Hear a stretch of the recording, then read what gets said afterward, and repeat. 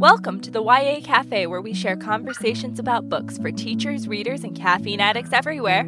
On today's episode, we'll be talking about Trail of Lightning by Rebecca Roanhorse. Grab a mug of your favorite beverage, friends, and let's talk books. Do you have a product you'd like to get in front of teachers, librarians, and other book lovers? If so, email us at yacafepodcast@gmail.com. Welcome, y'all. As always, our first segment will be spoiler-free, and so you can stick around even if you haven't checked out the new novel yet.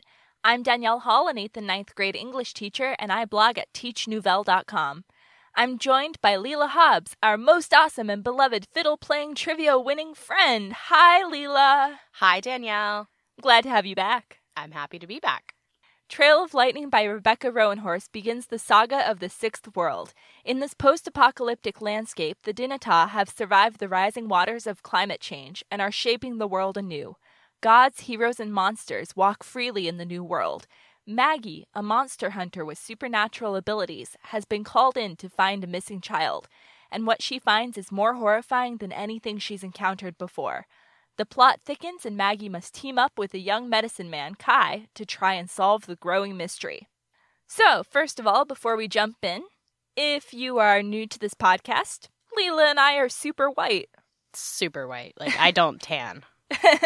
So, we are going to do our best to talk about things as respectfully and responsibly as we can. But if we get it wrong, just email us and tell us, and we'll apologize. That being said, Super White Leela, what were your first impressions of the novel? I loved it. I was hooked from page 2. I want to read a quote from page 2 that just sort of drew me in. And this is Maggie's sort of inner monologue. She says, "I'm no hero.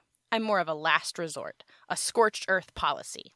I'm the person you hire when the heroes have already come home in body bags." Dun, dun, dun. I love that too. I loved Maggie's voice. I loved, how real and cynical she was. I love the reluctant hero. Yeah, she's a badass, but she's also very anxious. She doesn't feel like a badass. She feels like a failure. Right. She has imposter syndrome. Yeah. And some other issues that we'll jump into in the spoiler section. So we have this great Navajo setting, and Rebecca Roanhorse really grounded her fantasy or her post-apocalyptic novel in traditional myths and legends. The blurb says, all of the old gods, heroes, and monsters have come to walk the earth. So she's not inventing things here. She's reimagining them in a futuristic setting. So Rebecca Roanhorse is Pueblo and African American, but she spent 2 years on the Navajo reservation. She did a lot of research and listened to people's stories. And one of the things that really struck me when I heard her say it in an interview was that she chose traditional stories that had already kind of been earmarked for public consumption. Yeah, so some of the characters in the book, like the Changing Woman and the archetype of the hero twins, they're going to be familiar to you if you've ever read any Navajo folklore. Absolutely, and if you haven't, we'll link to some in the show notes.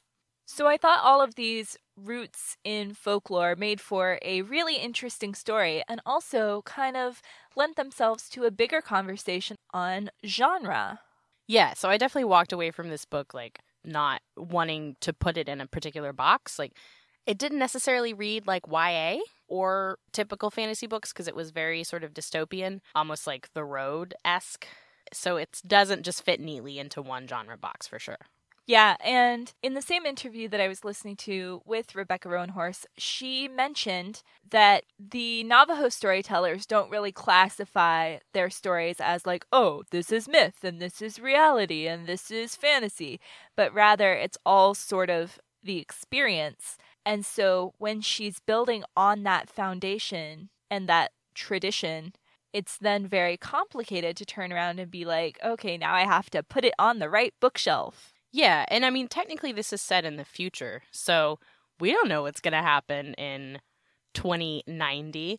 Some of the things that she talks about, she references protests of the Keystone Pipeline, and we're already having, energy wars and water shortages. Global warming, sea levels rising is already happening. this could be what the world looks like in 100 years. Right. It's not necessarily fantasy. It could just be clairvoyant literature. Clairvoyant indigenous futurism for young adults. I also wanted to say there is an audiobook coming out soon, and I'm excited because they have hired an indigenous reader, and one of the things that the book is going to contain is a Navajo pronunciation guide. Which will be very helpful for us white boat people. Yeah, and in the book already, there are a lot of things that aren't translated, which I really appreciated. Even though I was on the outside, I can Google, it's fine. So it'll be really fascinating to hear all of that in an indigenous voice. Yeah, I definitely want to listen to it. I'm also really stoked. I didn't realize when I started this book that it was book 1 of a 4-book series. But now that I've finished it, I am really excited to read the rest of them. I mean, it does stand on its own. I would still recommend it even if you're not really into reading like a long series. But I think after you finish it, you're going to be like, okay, book 2. Yeah, absolutely. And we did want to thank Saga Press, who gave us a review copy of this book. We really enjoyed it. Thanks for letting us review. And with that, friends, we'll take our first break. When we come back, we'll share about things we like a latte. Then we'll return to our discussion of Trail of Lightning and dig a little deeper.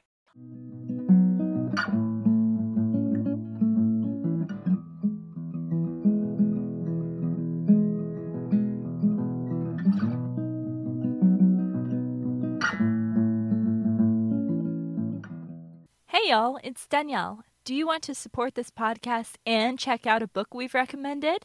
Audible is offering YA Cafe listeners a free audiobook download with a free 30-day trial to give you the opportunity to check out their service. You can check out the audiobook for Little Fires Everywhere by Celeste Ng, which Jen recommended last week. Remember that she said that it was an awesome transgenerational narrative about love and family set in suburbia in the 90s.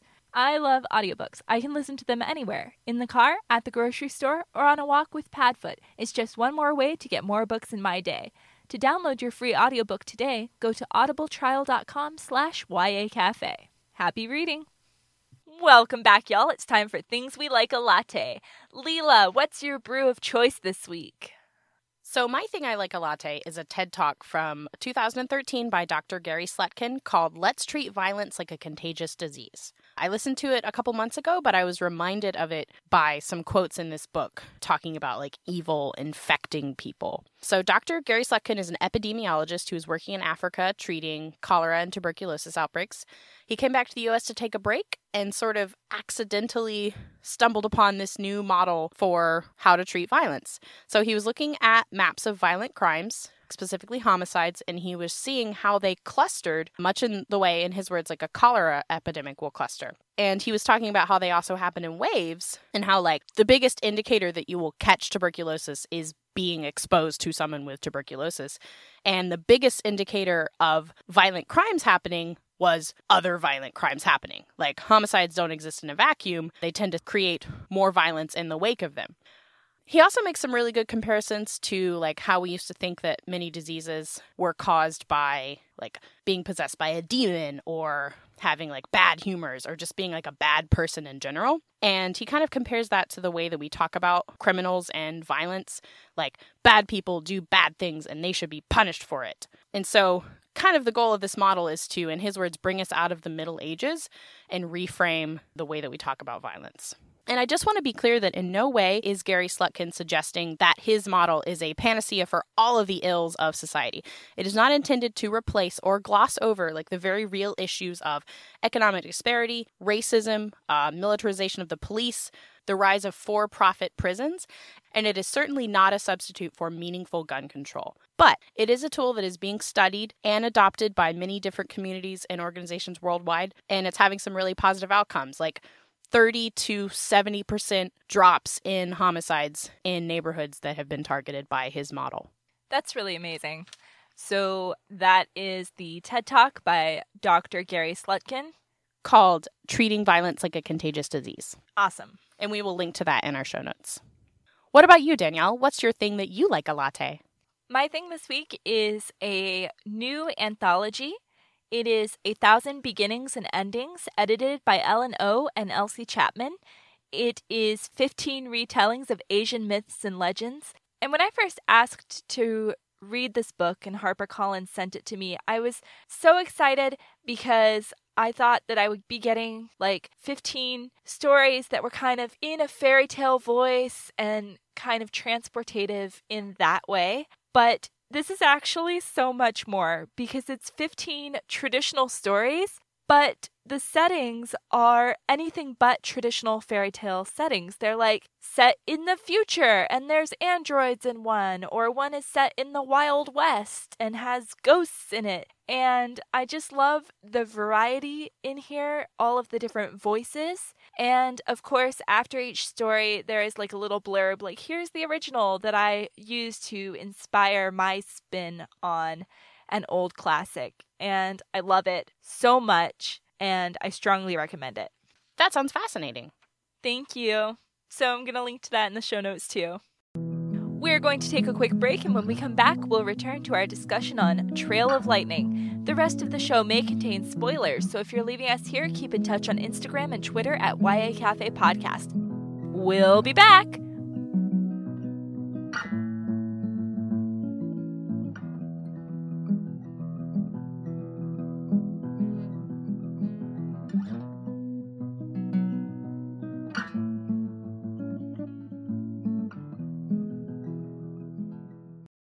Welcome back, y'all, to the YA Cafe. We're continuing our discussion on Trail of Lightning by Rebecca Roanhorse. If you haven't read this yet, we want to warn you again that this segment will contain spoilers. Spoilers! And golems. And golems. No, and golems. And golems. Not Schmeagol from Lord of the Rings. Not golems. Golems. All right, so, yeah, I mean, I didn't even know how to talk about the monsters in the non-spoiler section because I feel like pretty much from the jump plot happens, right? Yeah, that's like the first monster hunt that she goes on in the book. She encounters one of these golems. And I thought that was a really neat monster to have her fighting because it's not something that I knew was part of Navajo folklore. I think a lot of people associate golems with like Jewish folklore.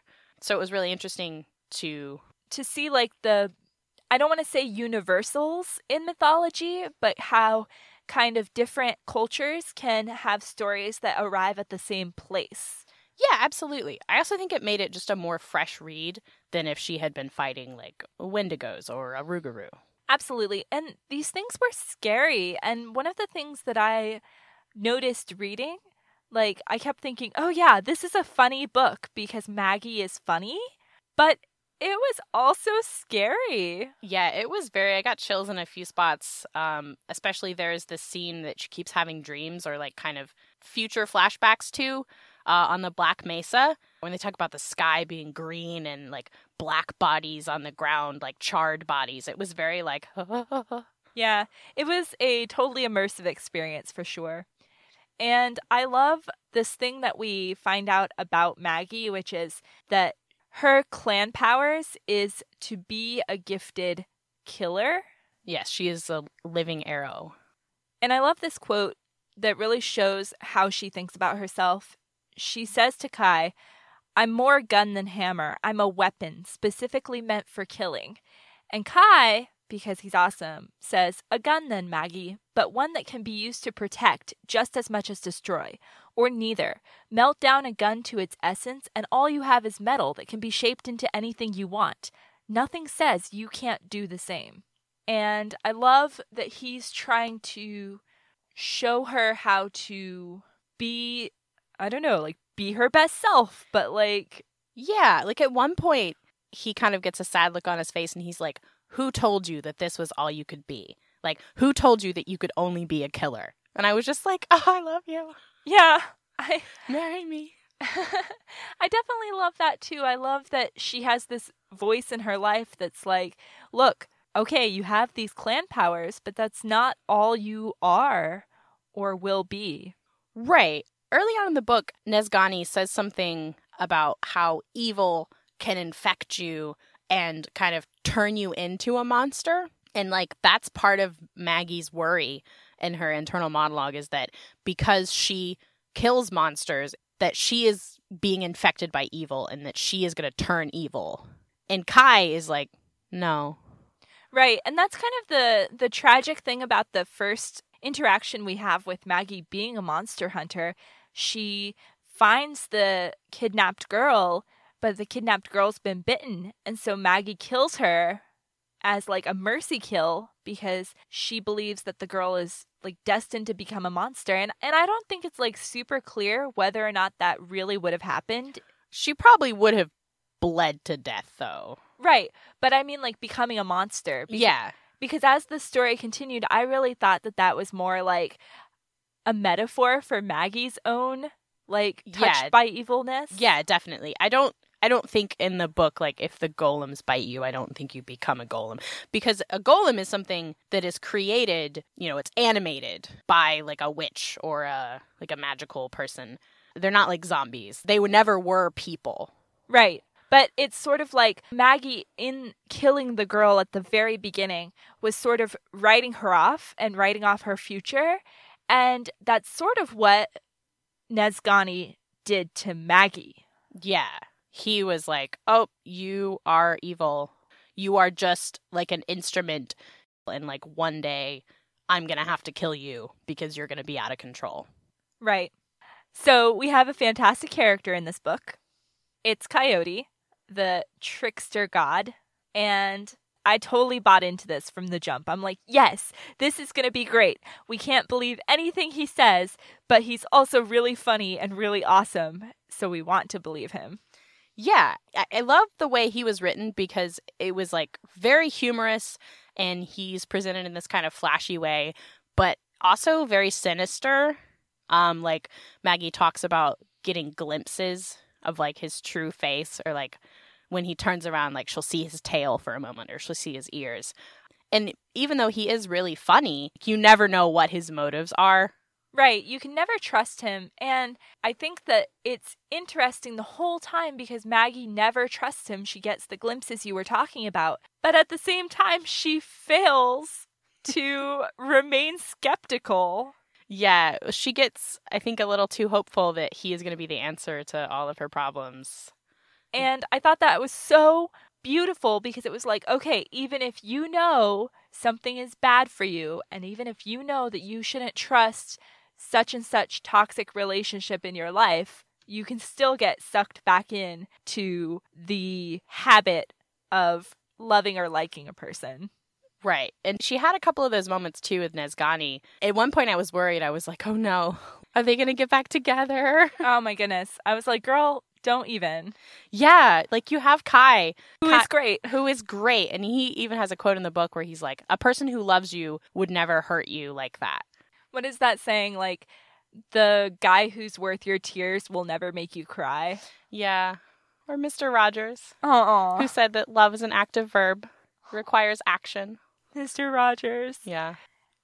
We also have a character in this book who comes in at the end, and her name is Mosey, and she runs this supernatural casino. Yeah, okay, that's great. She's like a casino owner, but it's a supernatural casino. There are fights and there are things, and of course, like, the house always wins, right? Everybody knows. But Maggie forgets, and so she made this deal.